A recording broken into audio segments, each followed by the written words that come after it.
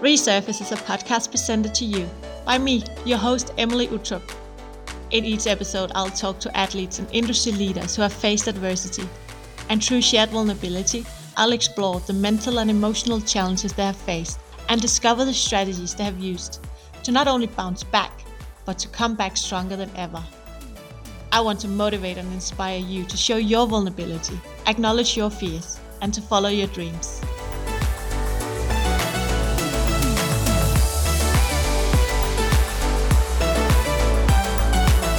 Welcome to this episode of Resurface. Today I am joined in the studio by Laura Crane. Hey Laura.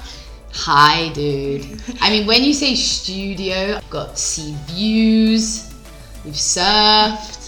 Life's good. I'm stoked. Life is good. Yeah, it's so good to see you because I think it's been almost a year since we really been seeing each other, and now you've been here for a few days and we've just been surfing and hanging out like good old days. It's so nice. Yeah, it's been so good. I feel like spring literally just arrived. I know. It's so nice. We're literally sitting here and we're about to go on a picnic on the beach after. Oh my God. We're so blessed. Yes. So good. And on this podcast, Laura, to people who don't know you, you used to be a professional surfer, and then you went away from surfing for a little bit, and now it seems like you're just finding your love of surfing again. We were surfing last night and it was just so much fun, and I've just been seeing all the things that you've been doing lately, all the adventures you've been on, and it's so good to see that you're just finding that love again. So how is that? Honestly, it's been crazy because I started surfing when I was 8, and I think that's so funny that you've seen it from the outside, that I've totally just been stoked on being in the water again, because I felt it too. I started when I was 8, so it's kind of literally all I did. I got sponsored by Billabong when I was 12. So yeah, to kind of have your dreams all handed to you at 12 years old and to go off and travel the world from pretty much 15, it quickly went from being my passion to my job and kind of the only thing I felt I could do. So that was tough. I mean, I loved it for what it was for a really long time, so I'm super grateful for the whole journey for sure. But yeah, there was definitely a time after I finished competitive surfing where I just hated it. I just didn't even want to be in the water. I felt like I was always doing it for somebody else or whatever. So yeah, I definitely fell out of love.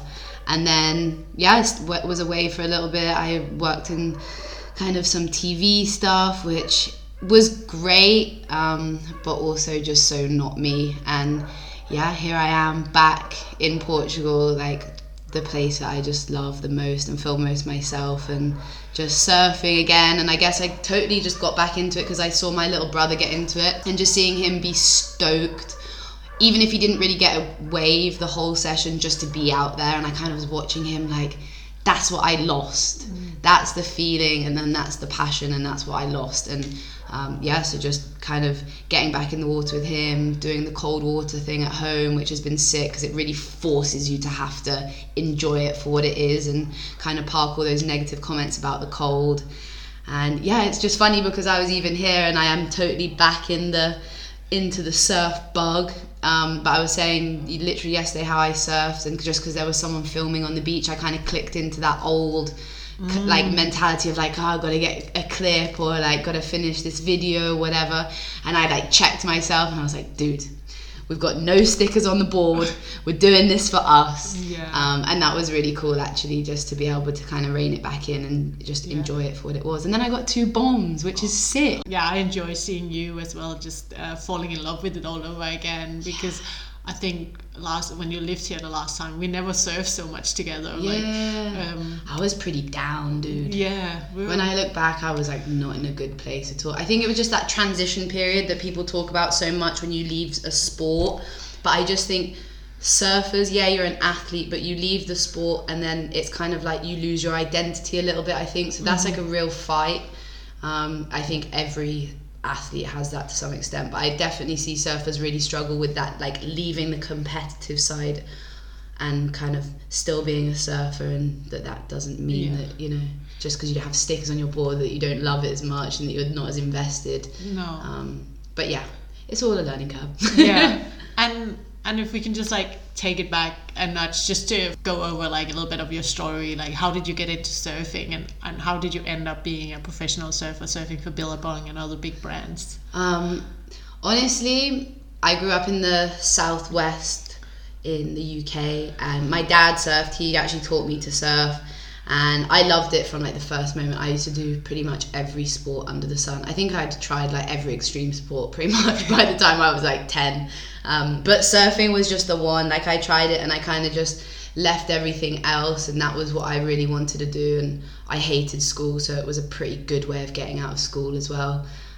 But yeah, that was it. Honestly, I started when I was 8, and then I did some kind of local competitions and did pretty good in those, and then did the nationals, and I won the nationals when I was like 12 and literally got sponsored by Billabong on the beach. It was like that Blue Crush moment when Anne-Marie comes out of pipe and Billabong are there like waiting on the beach and like hand her the contract. So when it happened in real life, I was like, this is crazy. Like, this is insane. Because I'd watched that film so many times. Okay, I wasn't surfing pipe, I was surfing like windy Nuki, but still. It was a big moment. Oh, I can imagine. But yeah, and then that was it. Like, I pretty much just started traveling with them. I did shot photos for their kids kind of ranges, and then from 15 pretty much traveled all year round until I was like 21, competing a lot at the start. That was like all I wanted to do. I just wanted to like be the best and like be, you know, like in comp mode. And I think the more women surfing evolved and they saw that actually it was making money, I think we definitely got pushed into a more kind of sexy direction, just because they were seeing that like girls in bikini surfing was getting likes and it was selling stuff. So I guess when you hand a teenager their dream on a plate, you're kind of going to do whatever they tell you to. And that was when I think it's all started to change a little bit for me, because I thought that I maybe wasn't really being valued as an athlete and maybe just being valued as a girl in a bikini. And I don't think I knew how damaging that was in the moment. Of course, I was a teenager. I had no idea. I was just stoked. Whatever they said, you would do pretty much. But definitely now when I look back, like that was a big shift in me not caring about surfing in the same way I used to. And definitely the passion to compete totally just went, because I was like, well, they're not even seeing this side of me anyway. Which is kind of sad when I look back, that I put so much value in what they thought and stuff. But hey, we're here now and we're stoked. But what did that do to you and the image of yourself as such a young girl? Because I remember being a teenager, you know, I just wanted to be part of the boys. You know, I know you also grew up with a brother like I did. So what did that do to you in such a young age? Because I guess I think you told me that you also just wanted to surf in shorts. And for sure. I think I ended up putting a lot of my value as a person in my appearance, because all of a sudden they didn't really care about how we were doing in competitions, whether we were winning or losing. They didn't really care. They just wanted to make sure we were on the next photo shoot looking however we were looking. That's what it felt like, but I can't say that's actually how it was, but that's what it felt like. And I think I just put so much of my value in what I looked like, and that obviously then led to eating disorders, which basically almost killed me. So I guess that's one of the biggest impacts it had, was just totally putting everything in how I looked. I thought if I put weight on, then everything was gonna disappear, and all these opportunities I was having were only there because I looked how I did or whatever. And that's hard, dude, especially when you're like 15, 16 and your body's changing, and you're trying to just stay how you looked when you were like 12, because that's what you thought they sponsored and that's what they wanted. Like, it was just such a trip. So I think it definitely it had a big impact in the sense of how I perceived myself, I think, and what I had to offer the world. I thought it was kind of just bikini pics, which sucks. But do you having an eating disorder, when did that start? That started when I was 16, so kind of right in the middle of all that. just Instagram came, and we were then not just comparing to like other girls you were around, you're comparing to like the whole world. Yeah. And that was really, really heavy. But also, again, they told us to download this new app, and we're like, yeah, sweet, sounds good. I got Facebook, like whatever. Little did we know it was gonna like take over the whole world. But yeah, I mean, it's brought me incredible opportunities as well, but definitely that time was really hard because there was a lot of changes going on in my life, and I was like going through like puberty and like getting first period and all of these kind of things you're not even like trying to think about but have to think about. And yeah, that's when the eating disorder like really started. I went on a run and just came back and had this like feeling of wanting to kind of not have the food in me that I had before, I guess. And that was the start of it. I thought, okay, I'll just, be sick maybe for like a couple of weeks to lose some weight. And I don't think that's really how an addiction or an eating disorder really goes, because before I knew it, I was like 3 years in and totally engulfed by this eating disorder. But yeah. Was there any at all? So when did your parents find out, and what happened then? So I think it wasn't until I was, it was towards the back end of being 16, my dad heard me being sick. And that was when I was like, okay, this is actually real, because somebody else knows about it now. It's also my dad, so he's going to try and stop it. And that was, I think, the moment where I knew that I definitely had a problem, because I was really angry that they was trying to stop me doing it. And yeah, that was pretty tough, seeing my dad just upset about it and not understanding why. And I didn't even know why, I just had this thing that felt like, I don't know, it was kind of because I was traveling so much already. It was this constant, I think. Now when I look back at it with a bit of an older brain, it was definitely a constant in my life. So when you're like traveling to a bunch of different countries all the time and you're kind of young, I think it kind of tells you it's your friend, and it's always there. And if everything feels kind of all over the place and super transient and whatever, it's always this thing that you have that can just, it's almost like a routine, like a sort of ritual. It's like an addiction, right? Definitely. Yeah. Dude, bulimia or any eating disorder is a full addiction. Like, you have no control. People just think that, put glasses on and see that you're not fat or something, which someone said to me once before and I almost hit anyway. But it's a full mental thing. And I also definitely thought that it was just a quick fix for losing some weight when I first started doing it, so I don't get too pissed with those people. But it definitely isn't, and it definitely ran my life for way too long. I definitely ran. Like, in this time period, me and my parents are super, super close at our whole family, and I definitely just wanted to be as far away from them as possible, because that was it for me. It was, if the people closest to me know I have this thing, then I'm not just hurting me, I'm hurting them too. Yeah. And that was way too hard for me to do. So I then moved from here in Ericeira. I then moved to Bali for like 3 years when I was 18.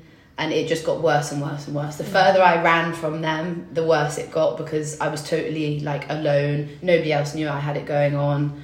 You think you're in control, but really this thing is totally driving your whole life, from where you're going to eat dinner, from how you're going to go to the toilet after like eating with friends, and you just become like totally engulfed in it so quickly. Yeah. And I had it until the first time I actually remember wanting to get rid of it was probably the second time we went back into lockdown, and I had probably spent like a week just literally being sick like 8 times a day, and that was all I did for the whole week. And so you actually had it far into your 20s. Oh yeah. I still would say like I'm in recovery now. Okay, sure, wow. definitely. Because I had no idea, like when we met, that you were still. Well, that's kind of the plan.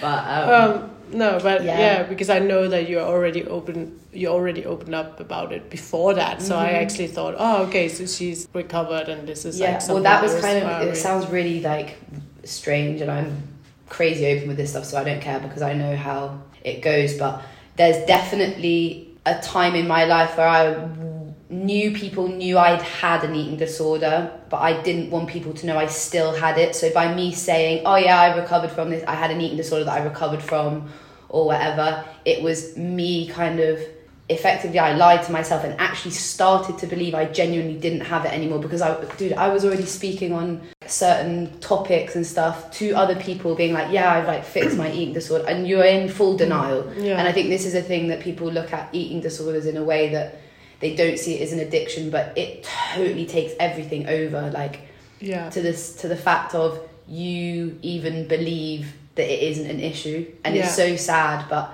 yeah, no, when I lived here, I had my eating disorder the whole time. And yeah, I think it was just the thing is, when you start surfing or you start to, you know, do your career at the age that I did, everything is uncertain. Yeah. Because you're not following a normal path that normal people do, whether it's, you know, do college, go to university, get a job. For me, in my eyes, that was a way harder route than what I did, because I was doing something that I knew I already loved. But actually, I don't know if, you know, when you're that young at 12, you don't really know what your values are, what your morals are, what's right and what's wrong. And we definitely got pushed and pulled in directions that I know aren't right.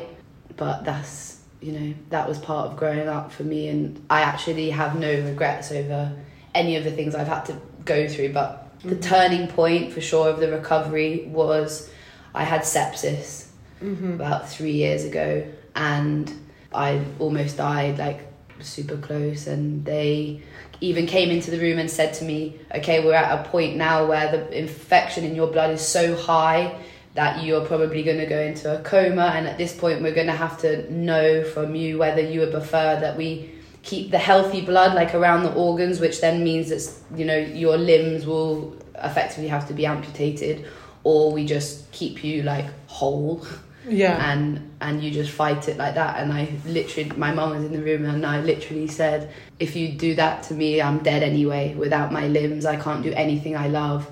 And that was, I thought, when I got better from that moment, I thought, okay, how am I ever going to hurt myself again? And I wasn't sick for the longest period since I'd had it. It was probably like 3 months, because I was like, wow, I'm so grateful just to be alive, and to be able to walk, and to be able to go into the water if I want to, and all these little things. But then like the eating disorder slowly creeped back in, and we went into lockdown, and that was it again. Like it just went crazy because I had so much time at home. And I watched a documentary, weirdly, about a cricket player who'd had bulimia, and my dad sent it to me, and he actually said maybe we should like contact her, which was the first time in a long time that my dad had brought it up to me. Okay. So he still knew it was going on. Yeah, I think they always knew. Yeah. I don't think you can really hide anything from your parents like that. No, you can't. And yeah, it was, I got really emotional. I watched it. I got really upset because he was like 40 and just kind of, I saw that he actually didn't really want to get rid of it, and that really scared me, because I was like, I don't want to live with this the rest of my life. But I think for me it was always a fear that if I tried to get help and I couldn't get rid of it, then I knew I was going to have to live with it forever. And that fear of trying was so much greater than the the benefits it would have had to get better. But yeah, that was it. I called the lady, and she fixed me. It's like insane. I honestly never ever thought that I could sit here and say that I don't have to think about that, and it doesn't run my life anymore. Like there's so many little places even here that I go that have like triggers for it, and I just like look at it now and think, damn, that's so cool that I managed to just give myself that time, you know. There's such a big shift in, I think, when you start recovery with anything, or just even being more aware of like where you're at with life, to just know that you're worth that energy, you know, because we're so easy to put the energy into other people, and I was trying to always fix other people and their problems just to not have to deal with mine. And yeah, it was sick to be able to actually apply that to me, I think. And have you like now made peace with it? Have you made peace with your body? Like all this, I guess, comes with the recovery. Yeah, for sure. I mean, I'd be a total liar to say I don't have days when I don't love things about my body or whatever, but I am just so much more grateful for little things. So today, even when I got hammered this morning in Rebeda, I was like, you know what, that's so cool that actually like I have the ability now to like force through that set, whereas before I would have had like way more self-doubt and probably been like, nah, like I don't know if I really deserve to like make it out, you know. It was so weird. I was always at like a constant battle with my head. So yeah, just to know that I don't beat myself up for maybe like having a hamburger, you know, those little things, and just doing, you know, eating because you deserve to be fueled to do the things that you enjoy. And again, I think it's coming like back to surfing that taught me that if I don't look after myself, I can't do the things that I love the most. So I try not to focus too much on how my body looks or those things, because no one ever cares as much as you do. No, it's true. Right? Yeah.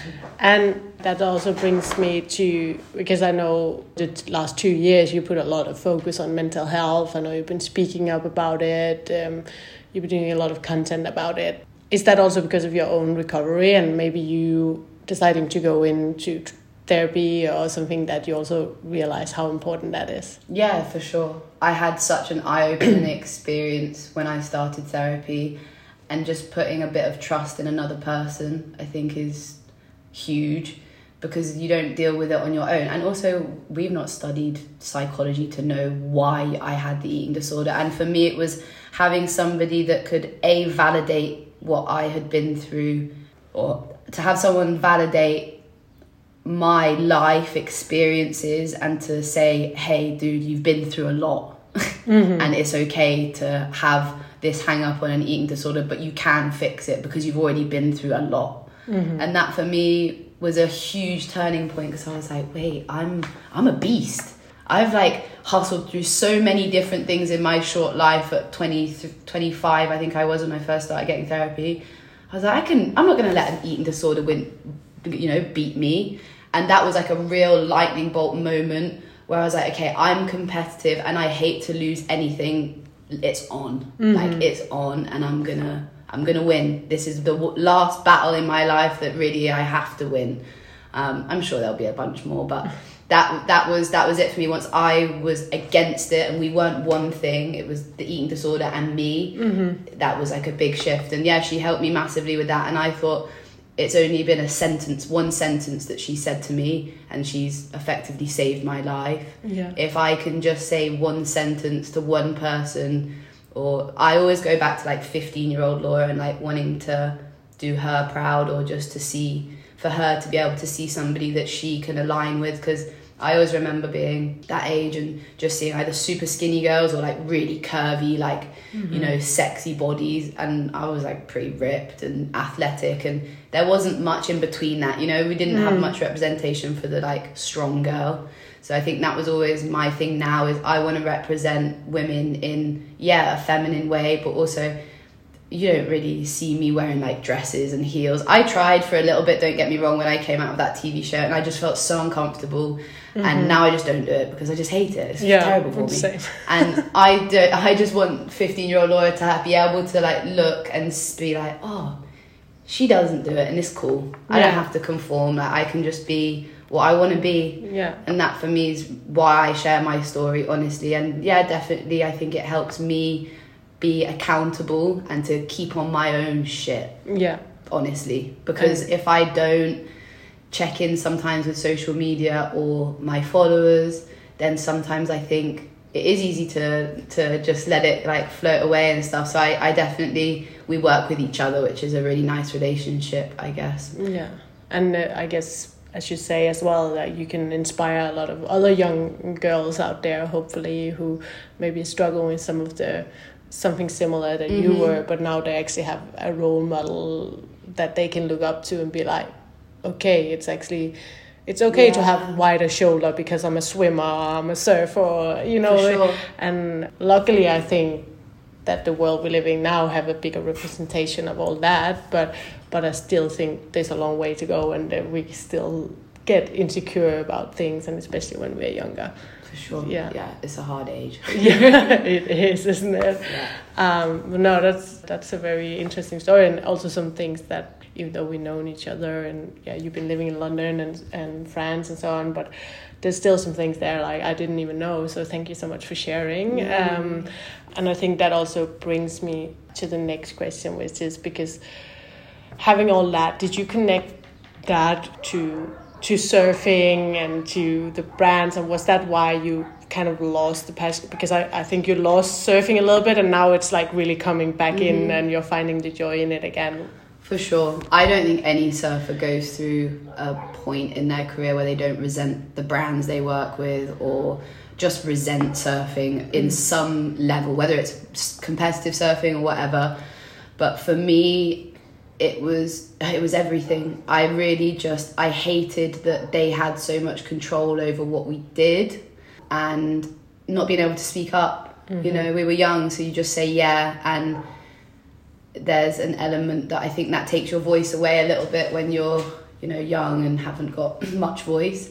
And then I got to 18, and that was the moment where I just didn't really want to do it anymore. But I just didn't really want to do anything anymore. I was actually, when I look back, super depressed. And that was a really hard time in my life, because all I had channeled myself to do since I was 11 was to be a surfer. And at 12, you know, I thought I was going to have to like maybe hustle and work for like 5 years before I got like a big sponsor, and that's, you know, that's what you work towards, isn't it?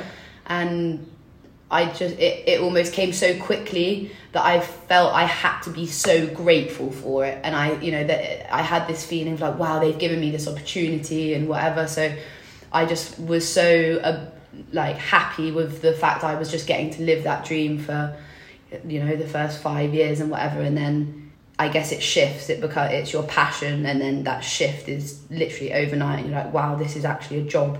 Yeah. And I'm surfing tomorrow at 6 a.m. because somebody else wants me to. And that was pretty horrible, because I knew in that moment that I totally lost that feeling of when you get your first wave and you're just out there, because every time you're out there you're thinking in a heat strategy, or you're thinking about getting photos, or you're thinking about like, oh god, I wish I didn't have to wear this bikini because it's so awkward, it's always falling off, but I have to wear it because we're getting photos, or whatever it was. There was always something that like stopped me being able to allow what I was actually doing. And I think that was also me fighting my own head as well. So yeah, I think it was at 18 that I really just totally fell out of love with it, but just kept going and going and going, because I had no qualifications. It was the only thing I really knew how to do, so I just kept going to the bitter end until I moved to Bali.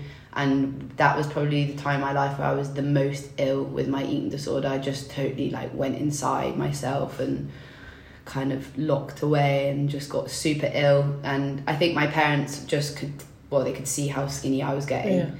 And Dad just said, you need to come home. Things started happening in my body, like I could feel my body shutting down, like I was peeing, but peeing like oil and stuff, and it was literally my body being like, it's done, dude. Like, so that was the moment where I really knew that surfing was over. I actually ended my contract with Billabong, and I felt really good about it. I felt kind of like it was a new start, and you know, if I wanted to get a sponsor at another point in my life, I'm sure it would be, you know, possible. But I knew I had to just cut everything out and just focus on me in that point, because it was the first time where I kind of did want to get better, because I'd scared myself seeing my body like kind of shut down. And went home and kind of tried, but I was so in it, I didn't really want to get rid of the eating disorder, I don't think so. Just carried on bumbling along. But that was it. That was the moment. It was like 80 when I finished with Billabong. I just didn't really want to, and then I got another sponsor maybe a year after with Protest, and the same, like I was with them, but I just wasn't in it. And even when I lived here, I didn't surf that much. I was sad, but to be honest, the way I found the love again for surfing was seeing my little brother start, because he had never really surfed growing up. He was a really good skateboarder, really good snowboarder, but he never wanted to surf because his big sister did it.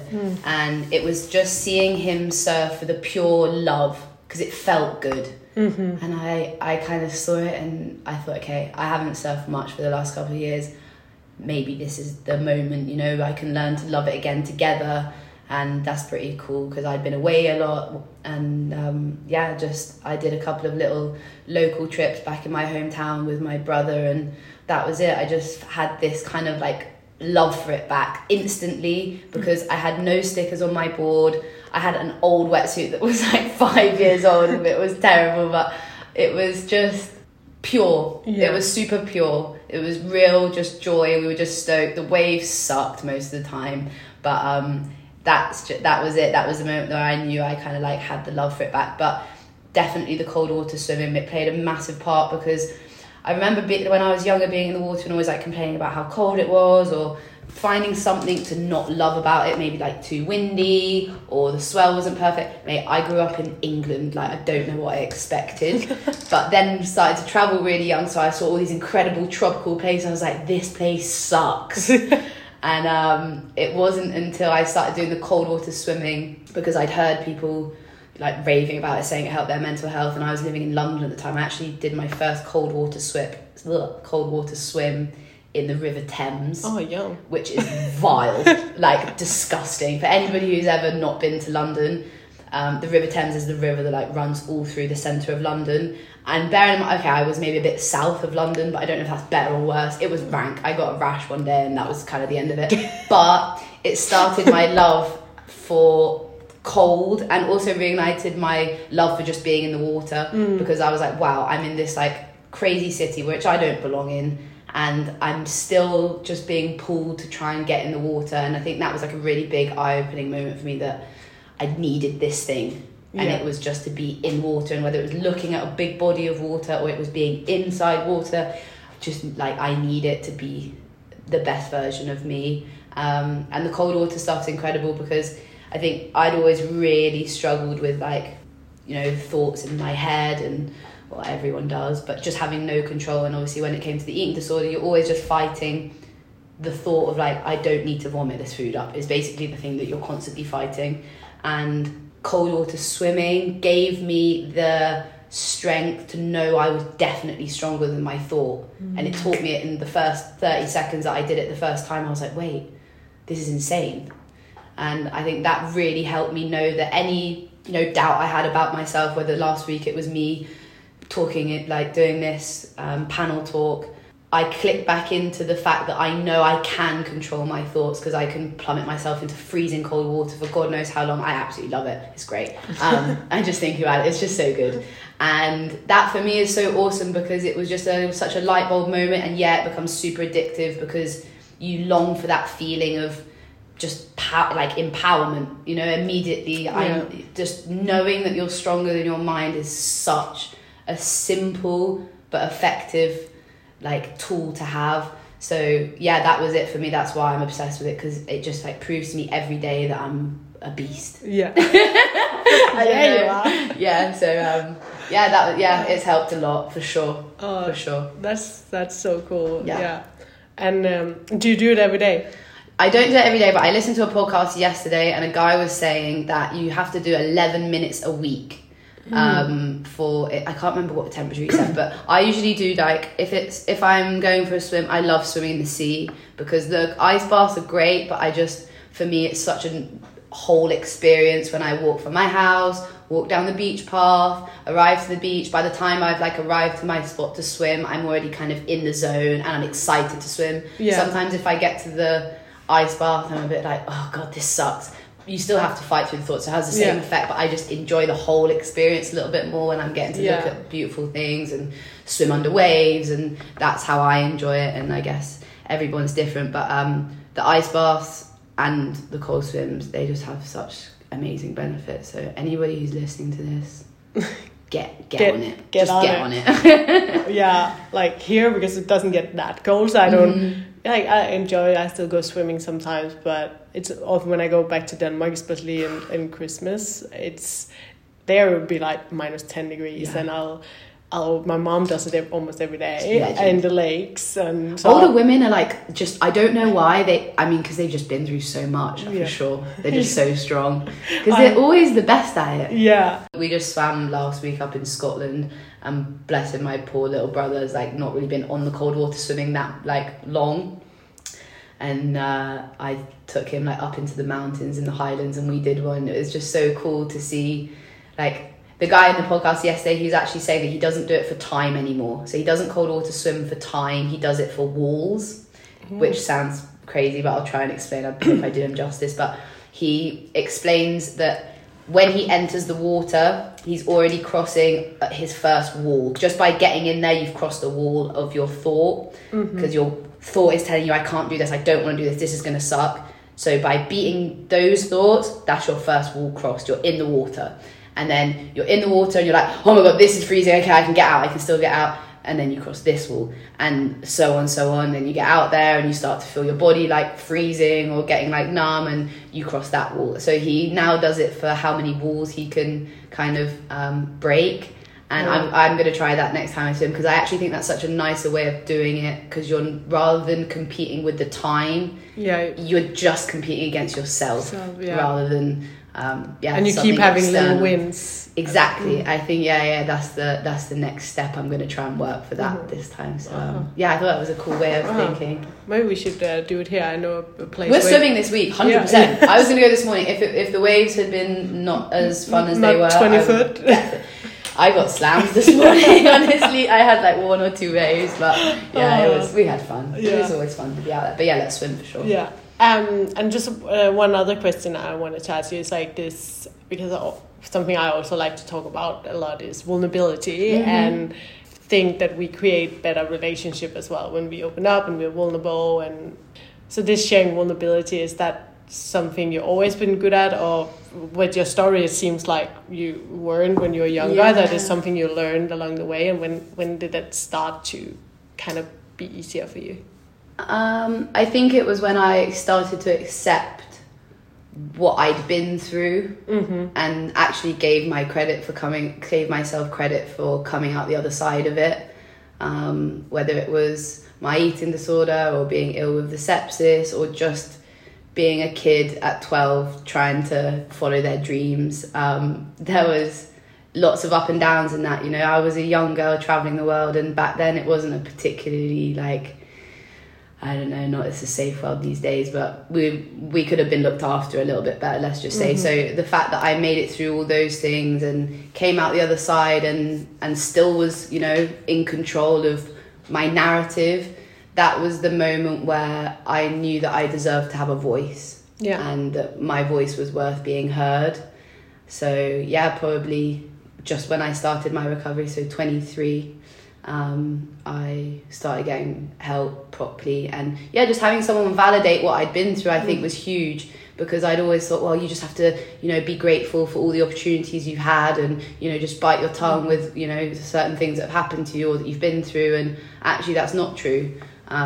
You're constantly, coming to terms with those sorts of things. So I think it was the moment where I knew that actually my story can be heard if it needed to be, and if I wanted to share it, it could be. And I think the more strength I've built from, internally, the easier it is to share it, because it's like I'm proud of what I've been through. I feel really proud of overcoming these things, and the eating disorder is the hardest thing I've ever had to overcome in my life, and probably ever will. And there's always a little voice in the back that's telling you to do things that you've always got to kind of just shut up. I think it's the more vulnerable I became with myself, I found it easier to share and be more open. But I don't know, there's also an element of me that just cares so much less about what other people think now. I think that's just a growing up thing. I don't think you can really teach that. That's just part of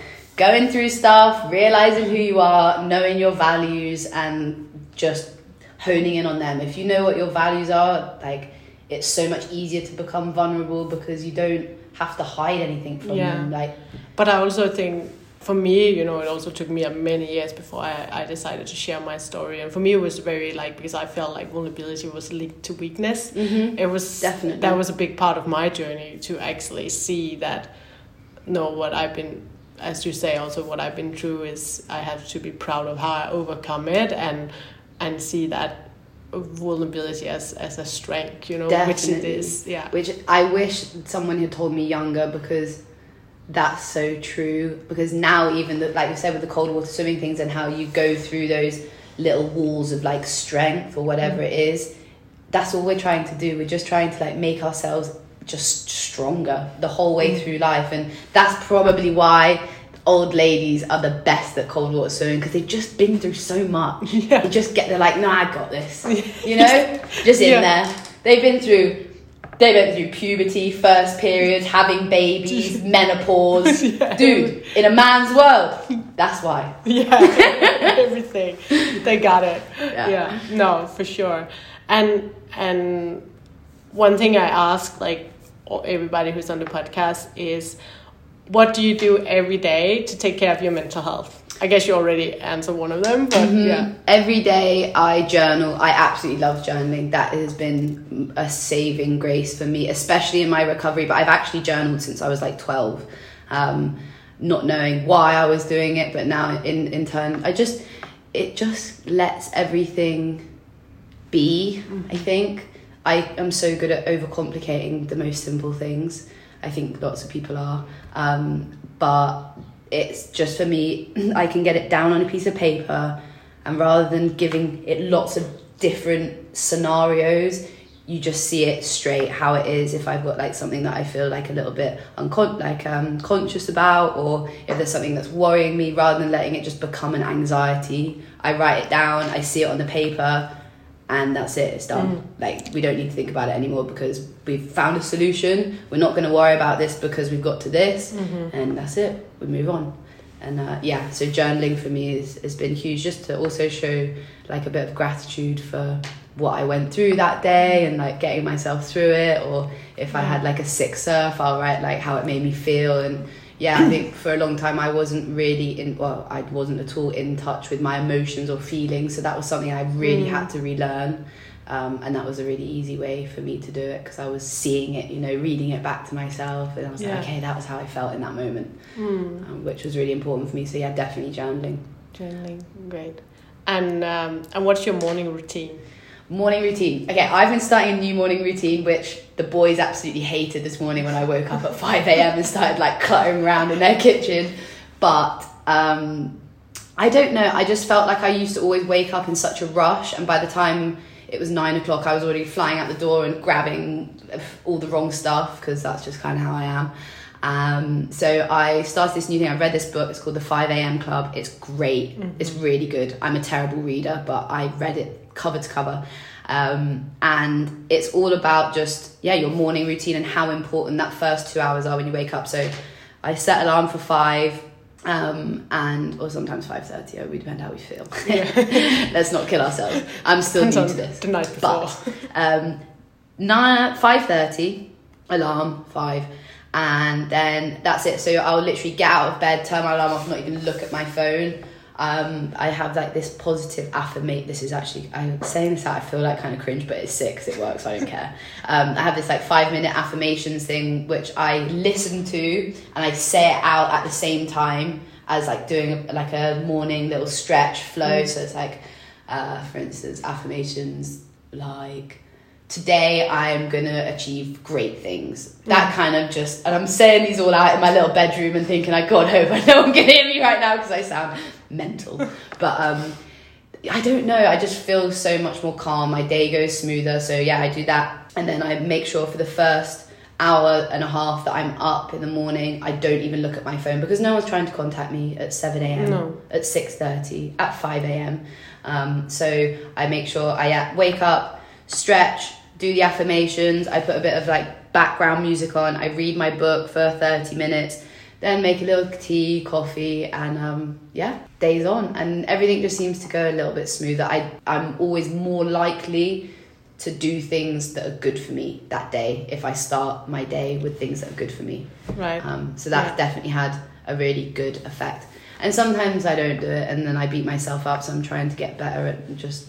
Yeah, but it's so important to have like that morning routine that works for you, right? And all the athletes I talked to during this podcast, it's funny actually when I asked them about what do you do for your mental health, a lot of them mentioned their morning routine. Because it's like this, as I said before, I listened to the podcast and she's always like, win the morning, win the day. Sick, and for me that is so true. You know, definitely.